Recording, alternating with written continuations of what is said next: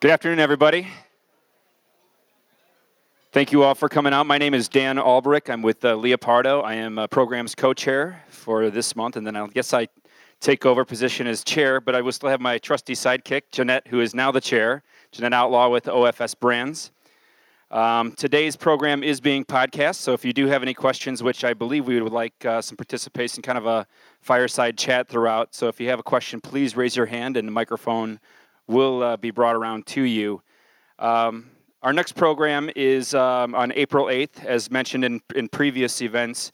Always mark your calendars for the second Thursday of every month. That's when our lunches will be held here, same time, same place. Our April 8th program will be focused credit where credit is due. So, and we're going to talk about financial lending. It's always a topic. We always pass out the surveys towards the end of every lunch, and always a topic that comes up is commercial real estate lending. What's happening? Where's it going? And we're going to explore that then next month. Speaking of giving credit where credit due, I wanted to thank our moderator today, Sandra Collins. This program has been put together based on a white paper that she had written, and then we assembled the perspectives based around that, people that she's done business with, and the people we thought would be great additions to fill in the panel.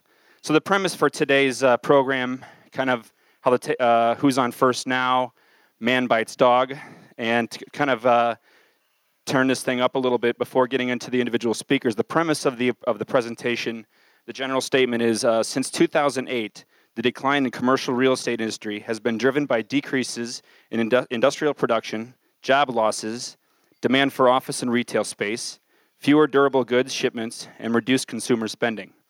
The value of both existing commercial properties and land has continued to decline sharply, suggesting that banks face significant further deterioration in their corporate real estate loans. Thus, many loans will not be extended or renewed for some landlords. Tenants are either challenged with downsizing while juggling the remaining costs of carry on their vacant spaces, or taking advantage of the feeding frenzy and holding their landlords hostage in a highly competitive lease rate market. Demand for commercial property, which is sensitive to trends in the labor market, has declined significantly, and vacancy rates have increased. The market will take significant time to rebound as lenders continue to face significant challenges brought on by lower cash flows from properties under loan defaults of landlords and stiffer government regulations. To see any improvement, the office sector requires job growth to fuel demand for additional space, and the industrial sector needs a rise in production. So what effects does the economic environment have on the segments that we're going to explore today? And to announce our panelists, today's presentation is moderated by Sandra Collins, who's a real estate services manager for U.S. Cellular. She's been active in commercial real estate for 33 years. She has had experience as a broker, in-house developers broker representative, managing director of brokerage operations, asset and property management groups, and in-house corporate real estate manager. She is the corporate real estate services manager for U.S. Cellular, responsible for creating corporate real estate strategy, coordinating new projects, and negotiating leases to maximize the company's real estate portfolio, which consists of 38 corporate sites, 5 call centers, 1,020,000 square feet, and 460 retail stores, to get specific, 950,434,000 square feet. Also, along with there, we have the speakers. We have Stanley Stallworth, who's a partner in the real estate practice Chicago office as a member of the real estate practice group for Sidley Austin. He joined the firm in 1990. Mr. Stallworth has represented property owners, developers, real estate investors, and lenders in many types for commercial real estate matters. Next, we have Don Pafford, who is Senior Vice President of the Commercial Real Estate and Market Manager for U.S. Bank Chicago office. He joined the Chicago team in March of 2008, where he oversees a portfolio in excess of $3 billion. He leads a team of 30-plus commercial real estate professionals who provide credit and non-credit solutions to public REITs, developers, and investors around the country.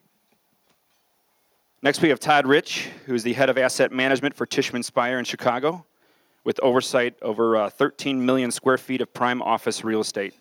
Previously, Mr. Rich was based in London, focusing on asset management for Tishman Speyer's UK and European properties. He's also worked in Tishman Speyer's New York and Washington, D.C. offices. And last but not least, we have Bob Reaumond, who is Senior Vice President of CB Richard Ellis. He joined CB Richard Ellis in 1982 and has over 25 years of experience as a real estate professional in the Chicago area. He has served as Senior Vice President and Managing Officer of CB Richard Ellis' Lincolnshire office, supervising a network of brokers specializing in office brokerage. So a little interesting tidbit here to make it interesting. Before becoming a real estate professional, Bob was the professional musician playing piano and touring with Chuck Berry, Bo Diddley, Little Anthony, the Shirelles, and Tommy James. All right, how about an applause for our panelist today? He's gonna give us a little ditty afterwards, so we're gonna hold him to that. So, Sandra, the floor is yours. Thank you very much. Well, thank you, Dan, and thank you all for being here today on a rainy day. I'm Sandra Collins, and I am a tenant. I feel like I'm in an AA meeting. We're going to start this off today, and we like to leave it casual. And Stan, I didn't mean to stand in front of you. If we have questions for the panelists, we're going to try and get to them and keep this in a time frame that we can get you all out of here for the Real Estate Awards dinner tonight. I've been in the business, as you heard, for not quite since the dinosaurs roamed the earth, but a good while. And I've been through several cycles. There are a lot of changes that I have personally seen over the last year and a half that are fairly dramatic. And Paul Beitler and I get together every now and again to talk about what's happening out there. And Paul actually came up with the name for Man Bites Dog for this series and helped put together the outline. So I don't know if Paul's here, but if not, I want to thank him or have somebody go back and tell him that we gave him some credit.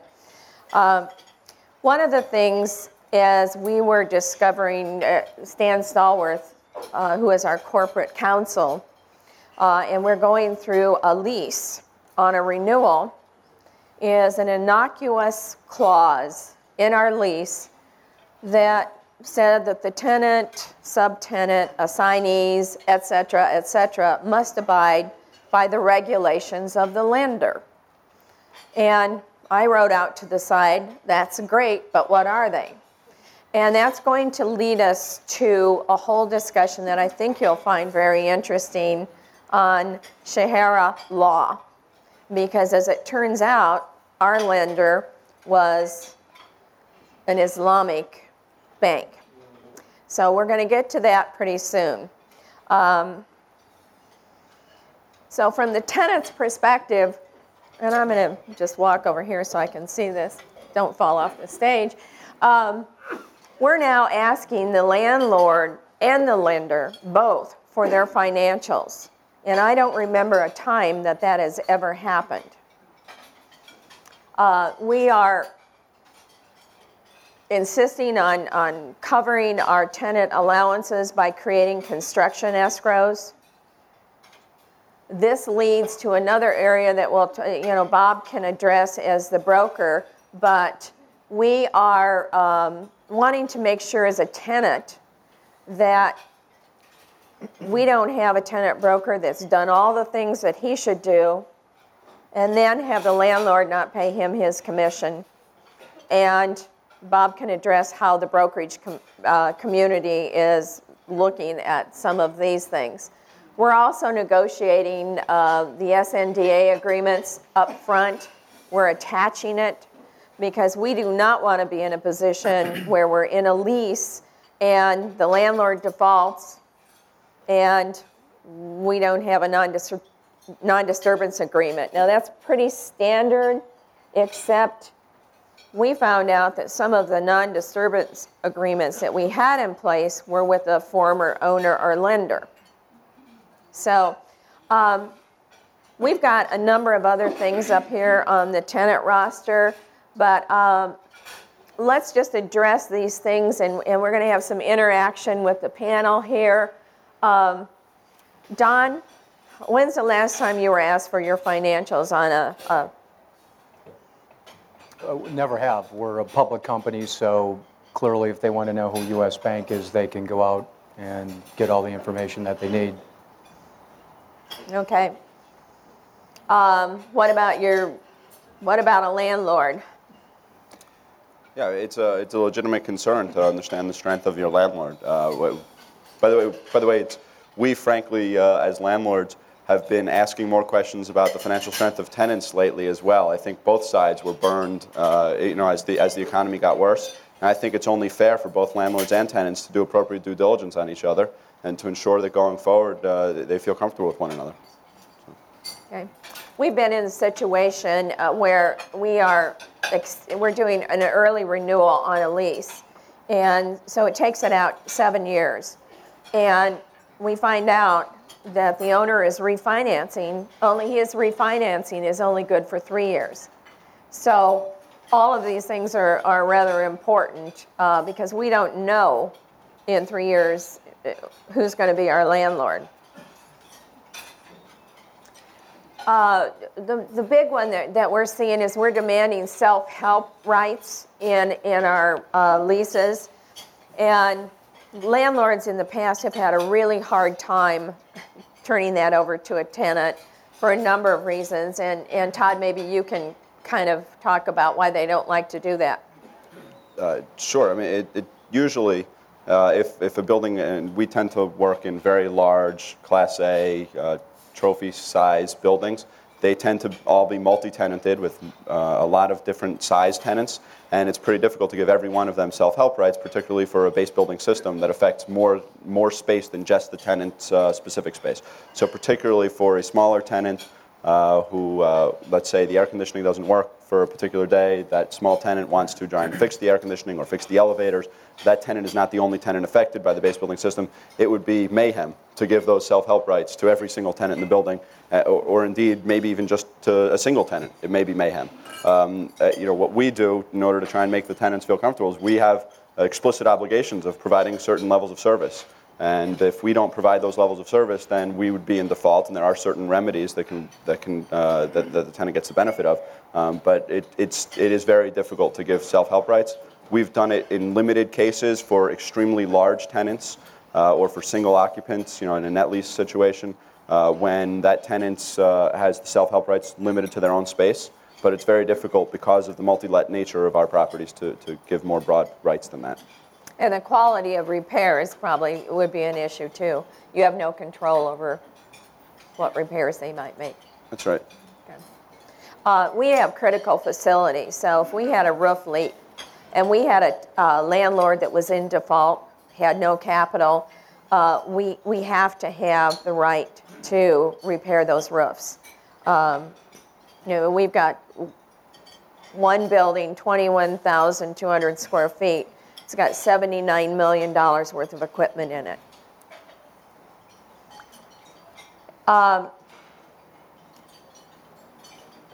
As a tenant, when we look at subleasing space, as tenants are downsizing and you sublease, you've got a worry that maybe your sublessee is not going to last. So that becomes a concern of us, and we're looking very hard at anybody that we would sublease space to.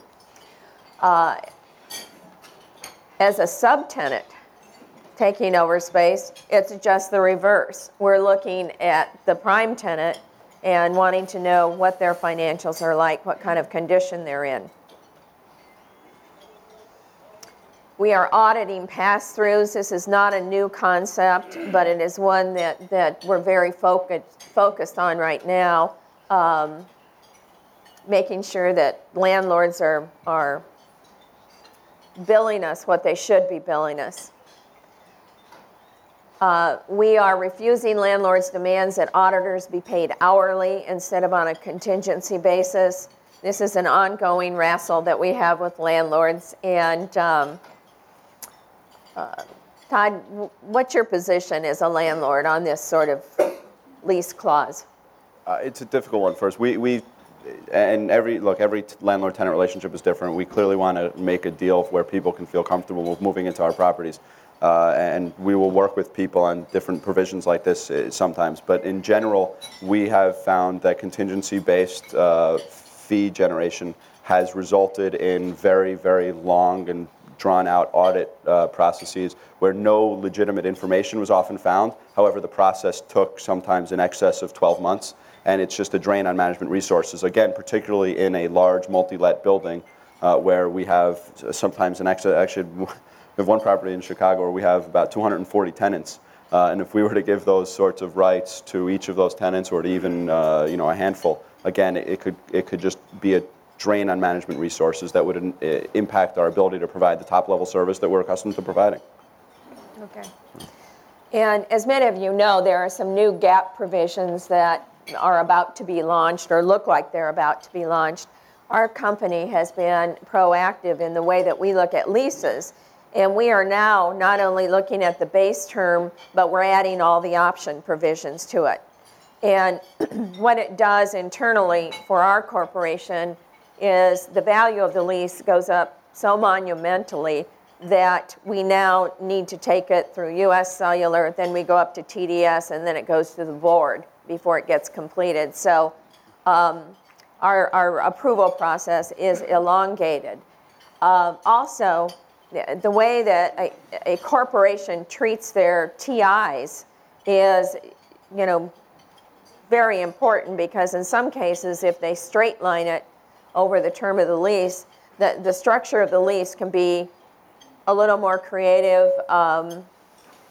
It may not make any difference what the TI is if we just get the lower lease rate.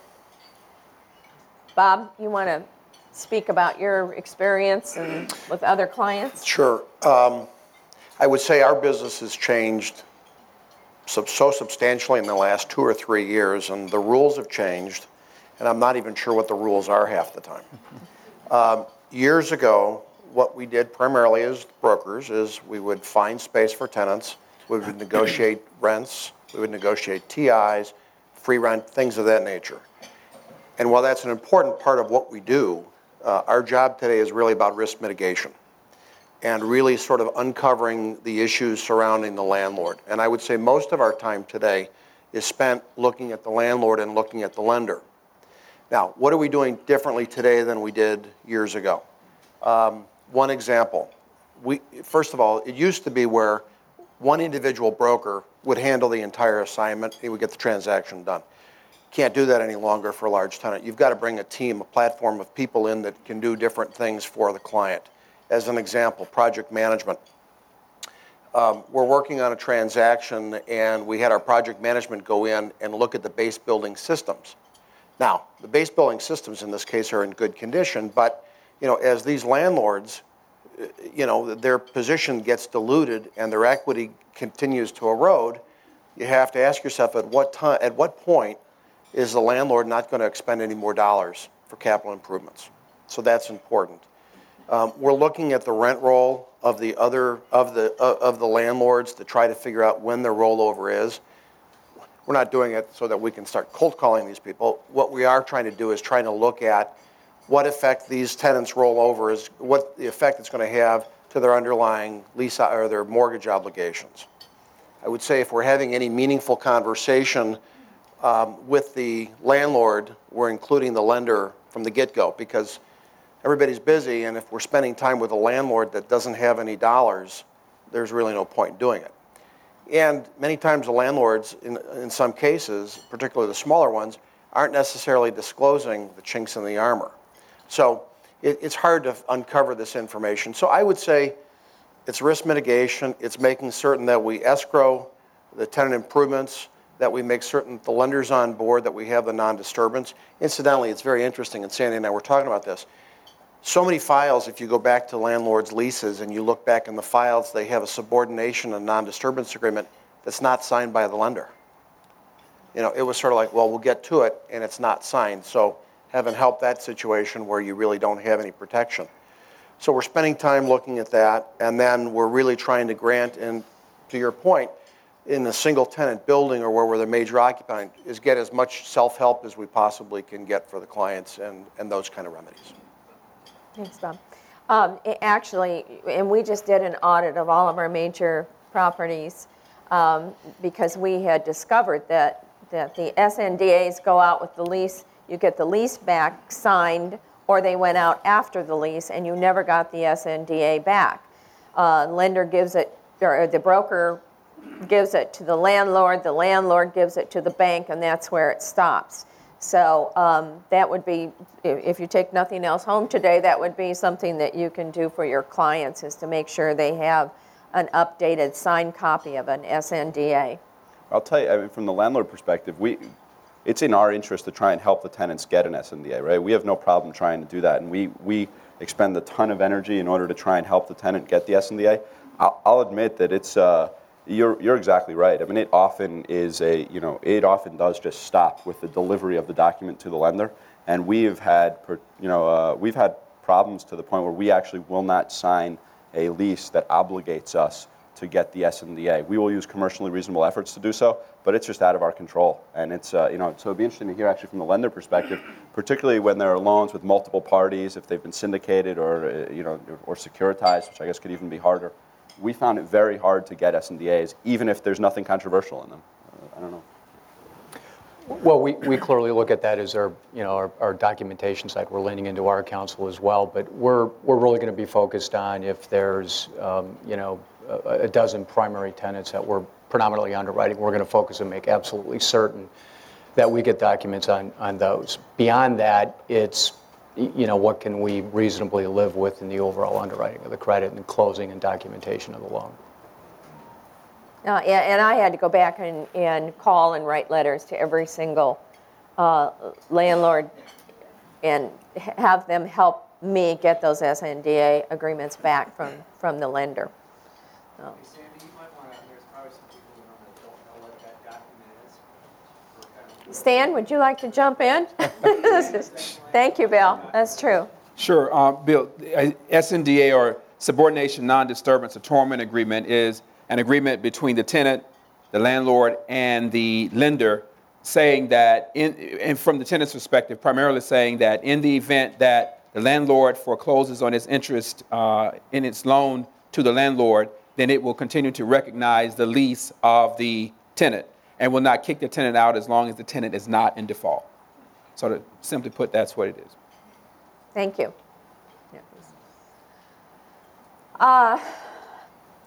We're going to go into the Shahara law, and I'm going to ask Stan if he would speak to this, because as I kind of prefaced, we've actually run into it, and with the shortage of American funds and the reluctance of lenders to lend in this kind of a market, the overall question is, are we going to see more and more foreign money be the source of financing? And if so, what does this particular clause mean, and what is it all about? Thanks, Sandra. First, thanks, Cornette and Margie and others for inviting me today, and thanks, Sandra, for asking me. This is particularly relevant. Sandra was absolutely correct when she said that we currently are experiencing these issues in a couple of leases at the moment. So I think that when she asked me to talk today, she thought that if I looked into it, we might find something really sexy out there as far as law that had unfolded. Unfortunately, I did not. So I thought what I would do today is, because she's talked sort of about the meat of the problem, I thought I might give you just a little basis of where the problem emanates or could emanate.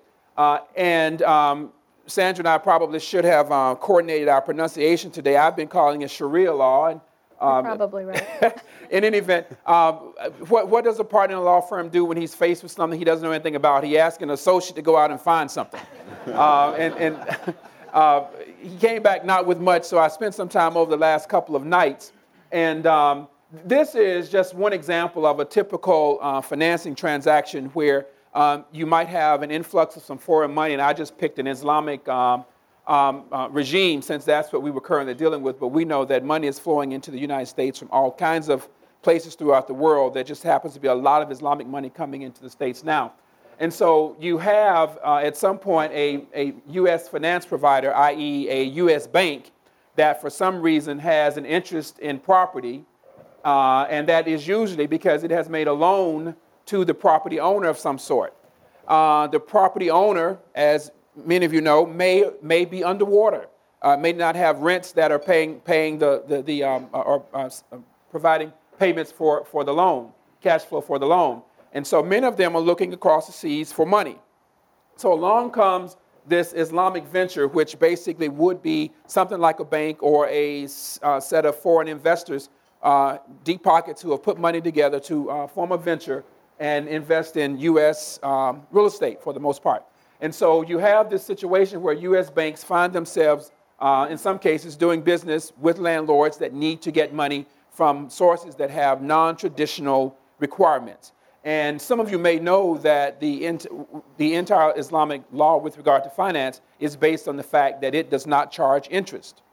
It, as nearly as I can tell, takes its financial gain from the value of the property and the value of the investment itself, but those Sharia documents do not have interest provisions in them. That is one of the basic tenets of Sharia law.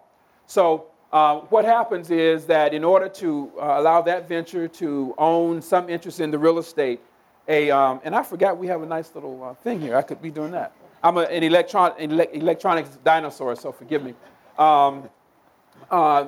The SPC there stands for it is basically an organization that is a specific purpose corporation or something to own the property as the fee title holder to the property. The U.S. has its loan to that SPC, and then the Islamic venture funds its money into the SPC. The SPC continues to be the owner of the property, but it does a financing lease. It's not an outright loan, as in the United States traditional terms of a loan from a lender to a landlord. They do a financing lease. And so that financing lease, there's a, quote, a money exchange between the financing lessor, being the Islamic venture, to the SPC. The SPC pays its loan obligation to the United States bank with funds from that. Now, there are some, obviously, U.S. regulatory issues out there at play that are regulating what can and can't be done.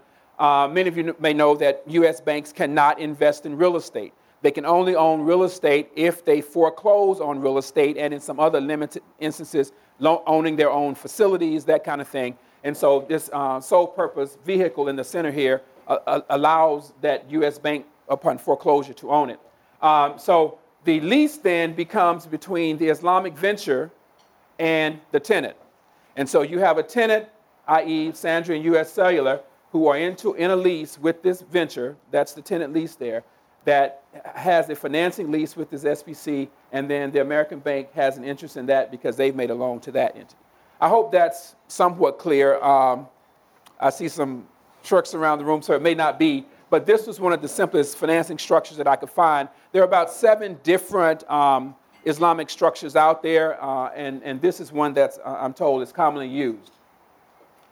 As I said, the body of American law dealing with that structure, those kinds of structures, is fairly detailed because it's regulated by the Securities Commission. But once you pass that, there is not much law governing the issue that Sandra asked me to cover today, that is the problems that may arise between a landlord that has some controlling interest, be it just a loan or be it actual investors in the entity itself. And so I imagine that over the next several years, there will be a fair amount of law developing as problems arise, as banks continue to foreclose. Let's hope not, but I think that we'll probably, if we have this meeting a year or two from now, I would be able to talk about some actual cases that we had been able to find. I just listed for you some of the rental types of activities that when parties receive money from Islamic ventures that they cannot engage in to a large extent. I think many of them make exceptions if small percentages of tenants are engaging in some of those activities, but they cannot invest in buildings that are largely occupied by tenants doing any of these things: financial services, gambling, manufacture, sale of non-halal products. And halal products means products that are lawful or approved, and haramba products are those that are not approved under Islamic law. And some of those things Sandra and I talked about, they are the sale of alcoholic products, carnivorous animals. What else, Sandra? I'm going blank up here. But just a long list of things that are not approved by halal, and therefore a building cannot be substantially occupied by any of those tenants. So Stan, let me ask you a question. Assuming U.S. Cellular's in a building like this, and they want to sublease their space. This provision would have an impact on who they could sublease the space to. It could, and you're getting to my next slide. May I do this in order, Bob? I thought this is how we rehearsed it. In any event, in hotels and resorts, stock brokering, again, because their whole system is not based on interest and receipt of value from the money itself. The money is simply the piece of, it's the methodology for getting things done. It's not how they make their profit in real estate. Since I was not able to become an expert for you in this area today, I thought what I would do is I did a little research to try to figure out how might I learn more about that part of it, even though Sandra and I are not particularly dealing with that part of it. It's where our problem may arise. One of the entities that I found that is one of the leading associations in the country is this Association of Foreign Investors in Real Estate. There are a couple of articles that have been written on this, and I pulled them last night and was going to rush down to our duplicating department and have copies made for you all day because it was one of the few articles that I had seen that just sort of had step by step. But I thought, I better call the association which owned the copyright to it and ask if they would be okay with my sharing that with you today with full copyright disclosure made to you, and they said absolutely not. But I gave you the information here. You guys can actually log on to their website and buy the article for $37.50. It's capitalism in America. Again, as I said, not much law, though, dealing with the leasing transactions, but I will talk about what we think are the hot spots and where you as tenants, where you as brokers for tenants, where you as lawyers for tenants need to be focused. And that would be in the use clauses, that is, to make sure that your use does not conflict with any of the tenants that the Islamic banks are saying cannot happen in a building. This is on a going forward basis, and if you are already a tenant, which we are, we cannot agree to those kinds of covenants in our tenant documents. And so you have issues with use, both as to what you will do and again for what kind of tenants can be in the building, as I discussed on the last slide. They bury items in the rules and regulations, and many of you who review leases know that oftentimes the rules and regulations are Exhibit X to the lease, and you don't get to it until 5 in the morning, or you don't get to it. And so item number 44 on the rules and regulations may have something restricting your use. I think, Sandra, in the one that we looked at, we had some concern because U.S. Cellular has an open barbecue pit, and they cook all kinds of nice food, including pork, on their barbecue. And I forget, is it given to employees or sold? Probably given. Okay. In any event, probably okay, but when we had on our most cynical eye, that's the kind of thing that we were thinking of. Representations and tenant estoppel certificates. We were, reviewing very carefully to make sure that none of the items that we have been concerned about in the lease itself had made into the tenant estoppel certificate, and we actually had to strike some things out because we had concerns. And as Sandra mentioned earlier, in the SNDA provisions, this is very important. We're dealing with an issue right now where we're trying to make sure that in the event that in this particular slide, if there's a problem with the financing here, we want to be certain that we as tenant can get a direct lease either with this SPC, which is an American-created organization, sole purpose entity, or if the bank forecloses on this SPC, that we can have a direct lease between the tenant and the landlord. And that was absolutely unclear in the very complicated SNDA with which we were dealing. And so we're now on about version 8 of this document, and we're getting some pressure because they want to close tomorrow, and we're saying, well, we just can't agree to this stuff. We will deliver an SNDA timely in accordance with our lease if you strike this stuff. We cannot agree to this because we don't know what it is. And the clause that really gave us concern was just as ambiguous as Sandra mentioned earlier, that the tenant and or its assignees and subtenants will comply or will not violate the lending criteria, the investment criteria of the lender, without telling us what those were. It was not attached to the lease or the proposed lease as an exhibit or anything. And so we could not unilaterally agree to that kind of thing and find ourselves kicked out as a tenant next week. Now, in this particular instance, U.S. Cellular is a sole tenant in a very large facility, so the likelihood that they want to kick us out is very low. But as their attorney, I could certainly not be kicked out of my job because I allowed them to sign this. So, be fine. And then finally, I think Sandra mentioned earlier, we are also inserting into all of our new leases, on a renewal and a totally new basis, provisions that making the landlord rep and warrant that it is not involved in any type of terrorist activities or any of its investors or owners. Thank you. I'm going to turn this over to Don because we want to get everybody up here, and then we'll have some questions afterwards, perhaps. Thank you. What I thought I would do is kind of frame my comments based on U.S. Bank and our position within the financial industry, because our comments are simply as a super regional or national bank. We're headquartered in Minneapolis. We have about $281 billion in assets. We're the 5th largest bank in the country. A very good credit rating. That's why we don't get the calls from the landlords and the tenants to ask for our financials. Our Tier 1 capital ratio is really good at 9.6. Well capitalized is 6%.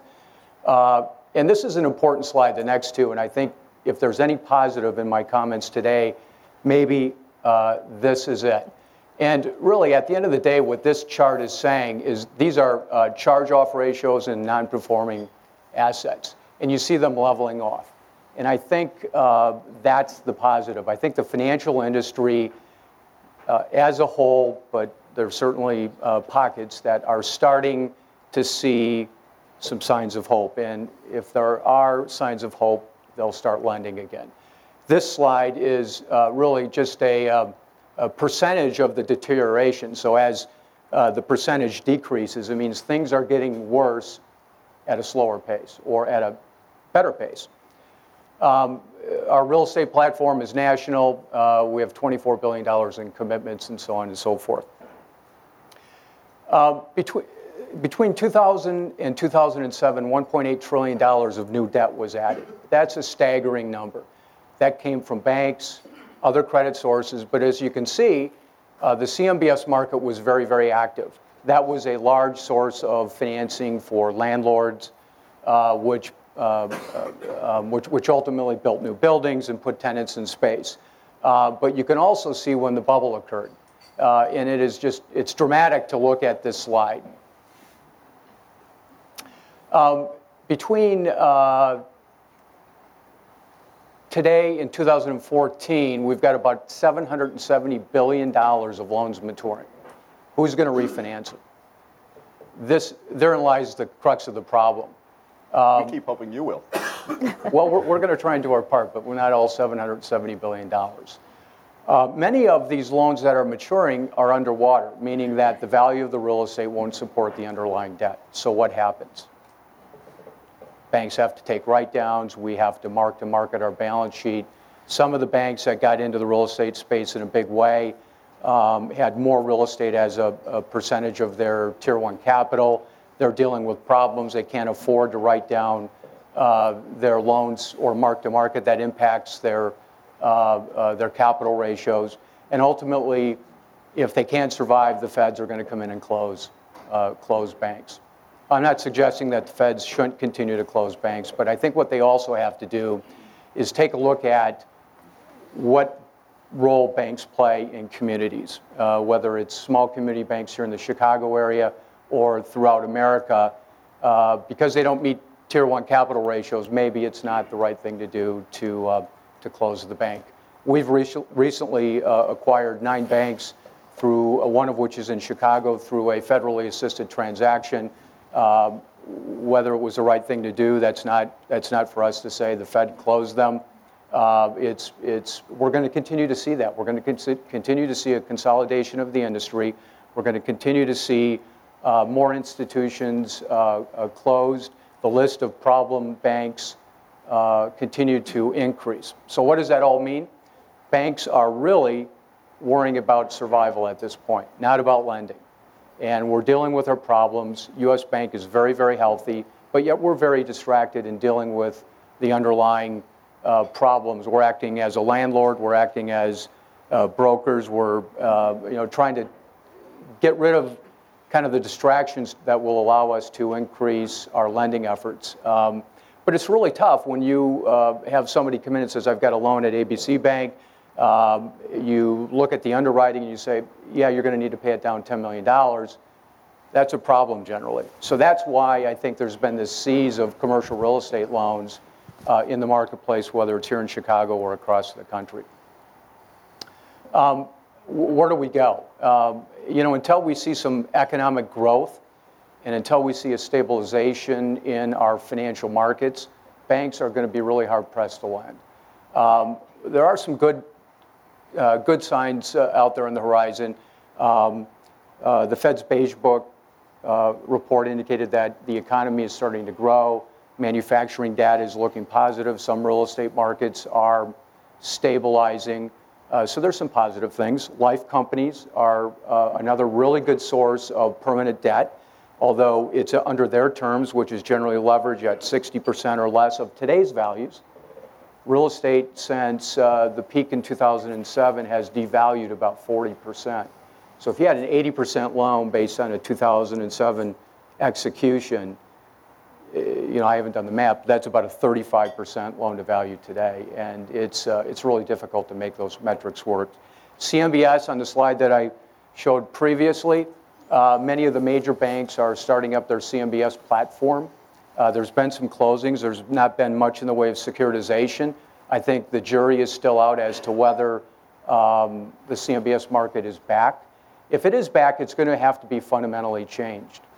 Back in the 2005 to 2007 time frame, they were doing full leverage, interest only, no recourse, obviously, and just really not fundamentally sound underwriting standards. So if it does come back, it's going to be dramatically different. Life companies, I mentioned, now you have hedge funds, private equity, credit groups that are out there looking at providing debt to the marketplace. They're going to enter the fray. Yep, that's it. So what's it going to take for lenders to lend? I got to go to my notes because I really had to think hard about this. I think lenders banks in general, have to really get their own institution in shape, get rid of the distractions, mark to market their portfolio. We were at an offsite and Sam Zell spoke. And if you remember Sam Zell, I think he coined the phrase, stay alive to 95. Well, he introduced his most recent phrase, you must come clean by 2013.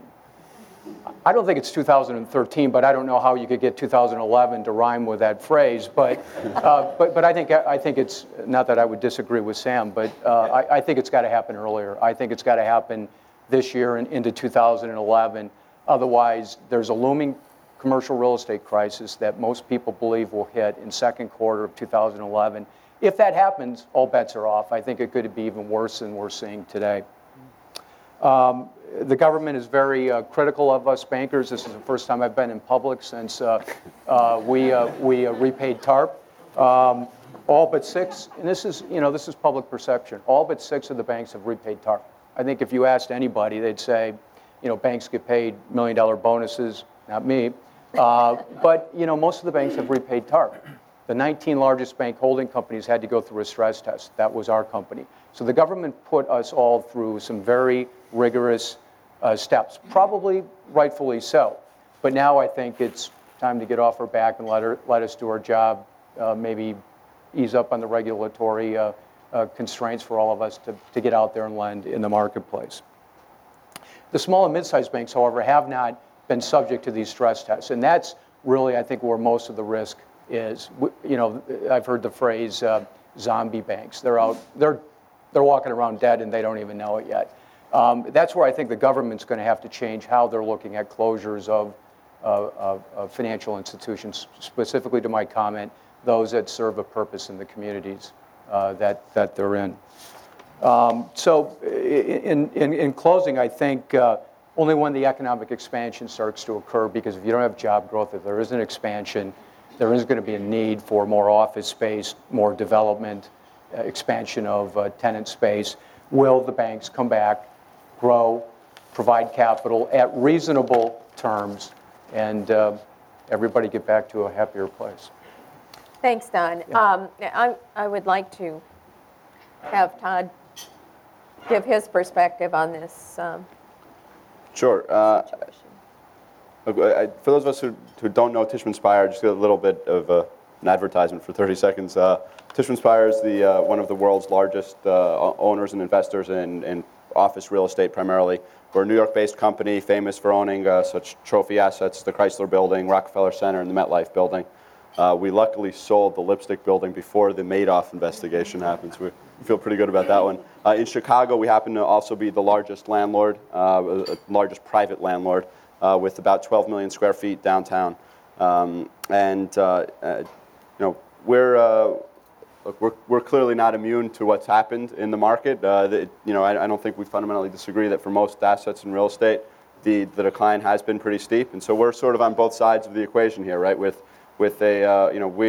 invest in our properties through a series of private equity funds. For all of the funds that have invested portions of capital in the 2006, 2007 time frames, look, we lost value in those assets. I think everyone did, right? And we're not immune to that. However, we still have about $2 billion of equity capital still available to invest, and we're dancing around right now, right? We're excited about the opportunity we think will be a generational opportunity to create true wealth for our investors, and we have a fiduciary responsibility to them to do so, and we're excited about doing that. I think the question of whether the real estate crisis is still looming in the future, I think it's still an open question. But I'll tell you, I'm personally sleeping a lot better than I was last year.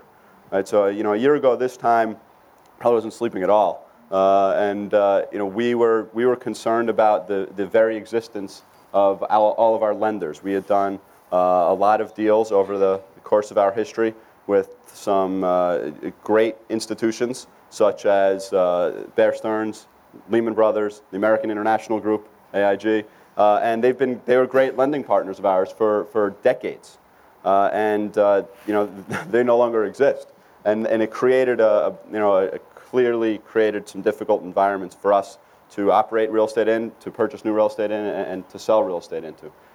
So we're actually now, it's the last, I think we haven't purchased a new acquisition in the United States since June of 2007. So we're coming on to 3 years without having done that. We have started selling a few assets, including locally, but we haven't purchased, and we've started purchasing again outside of the U.S. So we just did a fairly large transaction in Paris. We've also been purchasing and actually developing outside of the country, primarily in Brazil, although we do have a large India and China business as well. We're seeing a lot of transaction activity that's pent up and that's waiting to happen. I think we, not unlike many other reputable borrowers who have a good operating platform, have solved many of our pending loan maturities. So in Chicago, for example, where we, like everyone else who drank that hose of Kool-Aid that was coming down, we leveraged a lot in 2005, 2006, and 2007 with, I don't want to say with as much debt as the lenders would give us. That's not quite true. We never really broke the 75% barrier, and sometimes we're lower. So we were never the 90% guys that were out there. But we had upcoming maturities that were supposed to start really in the 2009 through 2011 timeframe. We have now either signed a new loan agreement with those lenders to extend the maturity out a minimum of 3 years, or are in active negotiations where we've agreed a term sheet and are working through the legal documentation on every single one of them. So if you look back to sort of where we were a year ago to where we are now, I sleep great right now. And I think that I'm not unique. In other words, I think there are a lot of landlords out there, a lot of your borrowers who have been successful in negotiating extensions. And I think that hopefully what that means is that as the low level of interest rates has enabled banks to earn their way out of a crisis, right, and build up their their book values on their balance sheets. In general, the lenders, particularly balance sheet lenders, have been working with borrowers, particularly borrowers with an operating platform, to extend their loans out. And that's enabled us to avert the worst of the crisis. And I think time will tell as to whether transaction activity happens again. And when it does, because I think it inevitably will, for those of you investment brokers out there, I think it eventually will happen. And I think there will actually be a lot of good opportunities both for sellers and for buyers. it is a tale of two worlds. And I think that the recent transaction activity in the market, both from a lending perspective and an investment perspective, has been entirely focused on the core assets. Those assets that are extraordinarily well leased for as long as you can think about, with great credit tenants. And those assets have been trading, in Chicago we haven't yet seen that, although there's now an asset, 300 North LaSalle, is a phenomenal development that competitors at Hines did. That's now on the market, as we all saw yesterday. I think that's an interesting barometer for the market. It's now the largest asset in the U.S. that's on the market for office space. In D.C., we saw an asset recently trade at $800 a foot. In Boston, there was a medical office building that was trading in the 6 to 6.5 cap range. So people have had short memories, and we're seeing that investment values, particularly for your well-leased product, have definitely held up, or at least recovered from their lows a year ago. Thank you. Can I have the gizmo there? Oh, yeah. Thank you. Bob, have you got more to add to? I think the only thing that I want to know, and it's unknowable at this point, who are the owners of the future going to be? And I was talking to one of our people in Arizona the other day, and I said to him, who is the owners of the future? And he made a comment that you might as well just throw away your Rolodex. Now, that may be an overstatement, probably is an overstatement, but the biggest issue that we're trying to figure out is who is the owner going to be, because that's what we're most concerned about in the future. And, when you see these notes coming due and you see these notes being purchased, maybe hedge funds are going to buy them. And maybe they're going to foreclose on the note, and maybe they're going to come in there. There's money to be made, without a doubt. The question that I think the corporations are concerned about is who the lenders and who the owners are going to be, and how can they protect themselves in a very, very volatile environment. And that, to me, is the biggest challenge we all have today. And just as a final comment up here, and then maybe we'll take some questions, but as a tenant, we're pushing the landlords hard. We're beating them up. We're wanting low rents, but I have a concern, because I've been on all sides of the business, is what that does to the capital budget and what that does to the conditions of the building and the landlord's capabilities of operating the buildings as they should be operated. So, and you have a point as a broker. How far do you push? And if it's a win-lose transaction, it's not good for anybody. So you don't want to set the owner up to fail, because at the end of the day, your client fails from that. So. All right. Do we have any questions from the audience? Kayhan. I have a question for Stanley.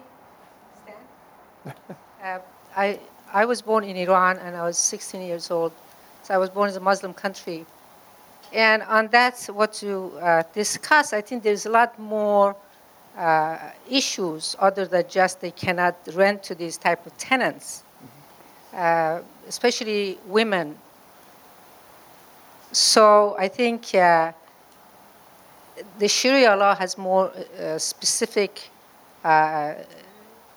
issues on what you mentioned. It's more than that. You follow? You had limited information on that. I don't know where you got that information, because Sharia law is more stricter than just not renting it to certain corporations who are involved in certain things, like, for example, banks.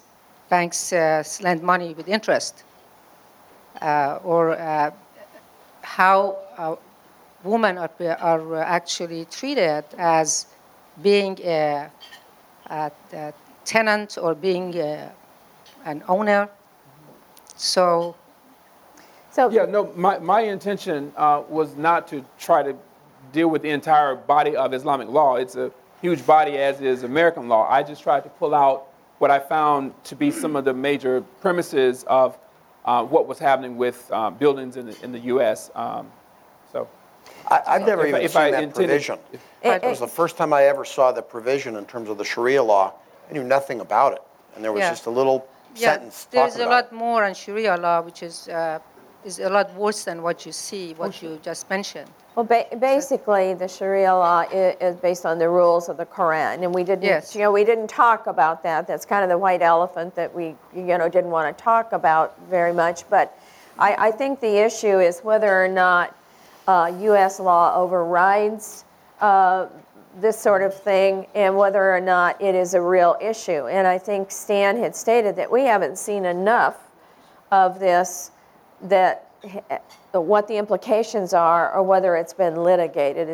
Am I stating that correctly? Yeah, there's pages and pages on the front end of this stuff, as I mentioned, and I did not, try to even delve far enough to understand all the tenets of Islamic law. I pulled out sort of the financing part of it, but any article that you go to, I read it. I actually pulled one law review article, and I messed around. I made a mistake and hit print before I saw how many pages it was. It was actually 300 pages. So my printer was clogged up for the next 20 minutes because I couldn't stop. That's how we feel when you guys send us contracts. Well, we do that for different reasons, though. Yes, thank you for the question. Hi, R.J. Brennan, IA Interior Architects. If the recession and the shutdown of the capital markets was the only thing that was affecting the real estate and corporations, we'd probably have a blessing. But what we've seen in some of the talks I've been involved in is that there's a fundamental change in the way that large corporations, and even more specifically the GSA, is looking at occupying space. The GSA is looking at, with 10,000 of their employees of being able to have telework programs that are 100% utilized. The HP is looking at substantial changes in the way they occupy space, looking at programs that involve 50% reduction in total square footage, and then moving from what they currently have to a 90% utilization rate of that square footage. Ernst & Young is not quite as aggressive, but again, similar things. There's legislation in place regarding telework mandates that will affect government workers. And as you've seen with Green and others, those mandates have gone from government onto the private sectors. So again, there are a whole series of other things that are affecting the potential valuations of property and the growth of use of real estate. My question is focused on FASB 13 and the potential impact of that going into play and what might further contribute to reductions in the value of real estate property values. And who's going to answer that? There's a lot there. I guess you were telling me in the beginning that I think your company has already chosen to comply with the FASB 13 regulations even before they've actually fully come into effect, which is it's the first tenant we've heard of it. We have, because we have already gone through a restatement and we don't ever want to do that again. So we're being forward-thinking on the accounting portion. But, and maybe I'm jumping to something that wasn't included in what you were saying, but it does bring up another tenant-landlord issue, and that is utilizing less space for more people, which increases the load factor on your HVAC system. And I know that, we're kind of wrestling with that a little bit. We've got more people in less space, and then, when they're hot and we call the landlord and scream about our services, it becomes an issue. I actually think what's happening is probably going to be good for companies like Tishman Speyer. Because if you look at the product that's out there today, the A, B, and C, tenants are gravitating towards A quality buildings because of the point you just made, which is you need a more robust building, you need HVAC, and you need the amenities and the infrastructure that is going to allow a tenant to really pack them in, because they are packing them in. And the Class A owners, the landlords of that quality that are buying Class A buildings, so what if you pay $1 more a square foot? If you're in a better building and it's going to allow you to operate your business, I would do that all day long. That leads me to a good question here that you both talked about earlier about win-win. And I'm going to use the word compassion negotiations. We're all at a point now that we've all been beat up. Rental rates, fees, cost, furniture, everything's down at the bottom. So a quick question to each of you, right down the panel. How compassionate negotiating are you now? Or are you just going through the throat? Or are we at least trying to be a little bit more compassionate to create the win-win, pay an extra $1 a foot because it's the right thing to do. It's the right location. It's the right product solution for a client. Because I'm hearing everything about cost. When are we going to start to all bring the value of things back up again and not be so driven by cost? Well, I'll start down here, because as a tenant, that's a tricky question, because I've got people at the top that aren't real estate people, and they're looking at the quarterly financials, and they want to save money, save money, save money. I, as a real estate person, I am aware that there's a break point that you should do, and I try to bring that reason to the hierarchy of the corporation. Is it working? Not always. But I try, and Bob knows that about me. I don't want to drive a deal so low that I know I'm not acting in the best interest of my people in that building. I think there's a disconnect. I mean, the reality of the corporate world is there's a disconnect between the guy in the corner office and the people that are doing the work, the real estate people. And they're looking at their share price, they're looking at their NOI, they're looking at all those things that bring the stock up. So I think many of the real estate people get it. Sandy gets it. But I don't think it gets translated, or the guys in the corner office don't really understand the impact it's playing, because they're just not in our world. I mean, I think good brokers today realize that you can't, I mean, the mentality 20 years ago, and there were certain people in the industry, was grind them until you can and then do it again. And I think today that just doesn't work. And I think if you're going to have negotiations, you've got to be pretty intelligent about how you approach it, rather than just say, this is what I want. Any other questions? I've got one. Just over the last 4 years, nearly every trophy building and maybe a good portion of the B buildings have traded in Chicago downtown. Last year, only one traded. But the average term of a commercial real estate loan is 30 months. That means we're coming up on that refinancing here in Chicago, real local issue, right? So for Todd and Don, if the CMBS doesn't ramp up real fast and banks won't do a portion of those buildings more than $20 million, and nobody wants to join syndicates to do $200, $300, $400 million buildings, how are we going to get through this? And what advice do you have in that backdrop for the tenant who is trying to sign a 10-year lease when you know that the loan is coming due next year? I mean, I'll speak personally. Everyone's going to extend. I mean, to the extent that, while I agree with your point that banks in general are having more difficulty or more reluctance at least to make new loans that are over $20 million unless there's a syndicate, with the exception, as Don pointed out, of some of the life companies they're the insurance companies who are willing to make large commitments. The fact is that most lenders out there, particularly, again, if they have a borrower who is actually operating, who is performing and leasing space at market, whatever market may be, and keeping the buildings in good condition and doing all the other good things, the banks are extending. And in some cases, it's because they are extending and pretending. I'm not sure if Sam Zell came up with that or if someone else coined that phrase, but I think banks have been extending and pretending. And other times, it's not pretending. They really believe that the best course of action for their collateral is to allow the borrower party more time to continue leasing space. And so we, as one group of landlords, again, have successfully negotiated all of our upcoming maturities and now have anywhere from 3 to 5 years left minimum. Right. So while it's true that we don't have, in some cases, we don't have 10 or 15-year loans, that's often a strategy, right? That we choose not to go longer term because we want the benefit of the low floating rate, and we want the ability to sell when the market recovers. As to the question of the tenancy, I think again it's a question of what building you choose to invest in as a tenant, what building you choose to move into. Who is the current landlord, and what quality of building is it, and do you think that the quality of building that you've chosen to move into will ultimately be attractive to a next landlord upon sale? And I think I sort of agree with what's been said, that now is a great time to upgrade in the quality of building. Those will be the buildings that will ultimately be able to maintain their value, increase in value, be able to provide more efficiencies in space, be able to provide more amenities, be able to provide more of a green or environmentally friendly environment. I think it's a great time to upgrade in quality of building, and I think if you do that, those buildings will be the ones that are maintained and are attractive either for the current investor or for a new investor group. Any other questions? Oh, I'm sorry. Oh, that's okay.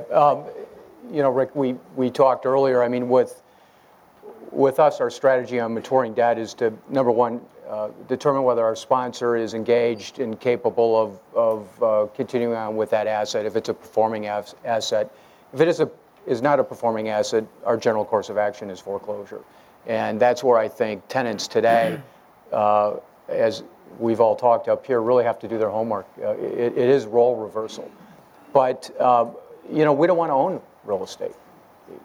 So we're going to do everything we can to extend and try and get what we can to remargin and provide a go-forward strategy with them. We're a partner with them, whether we like it or not. Their equity is probably evaporated, so they don't really have much to gain.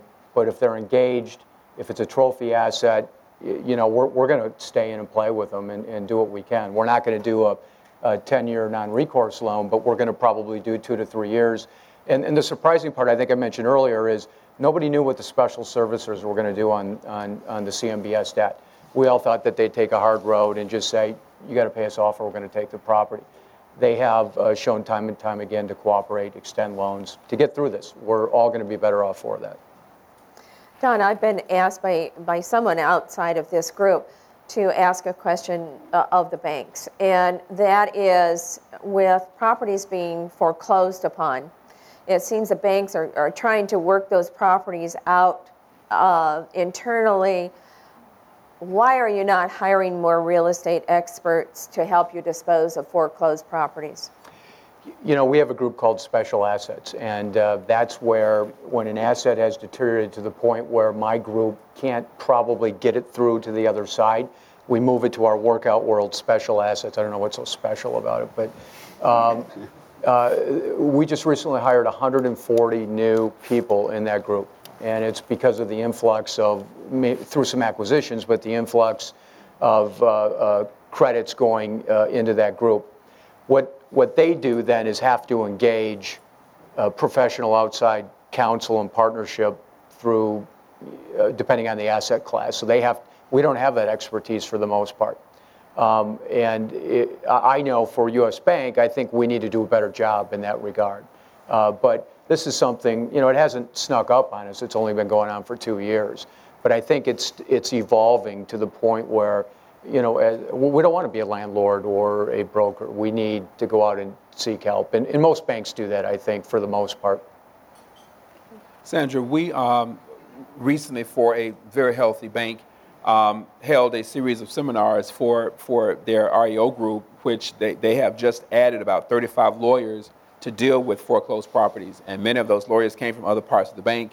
Some of them were hired from outside, but they did not have particular experience in owning real estate. Many of them were stepping into lease situations where they were having, managed build out for tenants.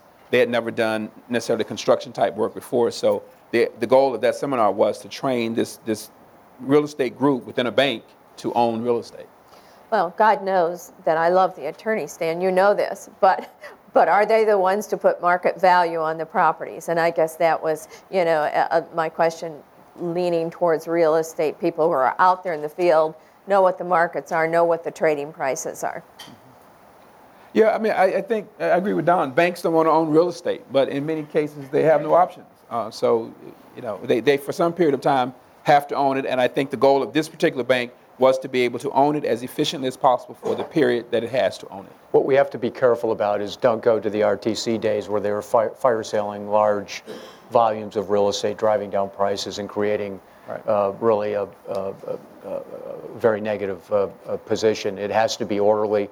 I think it's going to be, if we end up with a property, we're going to get guidance from the right people to dispose of the asset in any way that we can. All right, any other questions out there in the audience? Thank you. You've been a great audience today, and we appreciate it. Thank you, Sandra. Excuse me. Thank you, Sandra. Thanks, everybody, for participating today. We do have, I did want to thank Margie Kurkowski from Wright Harriman Architects, who was instrumental today in putting this panel together and quarterbacking the entire effort across the board. Please fill out your surveys. Again, thank you for coming today, and we will see you next month.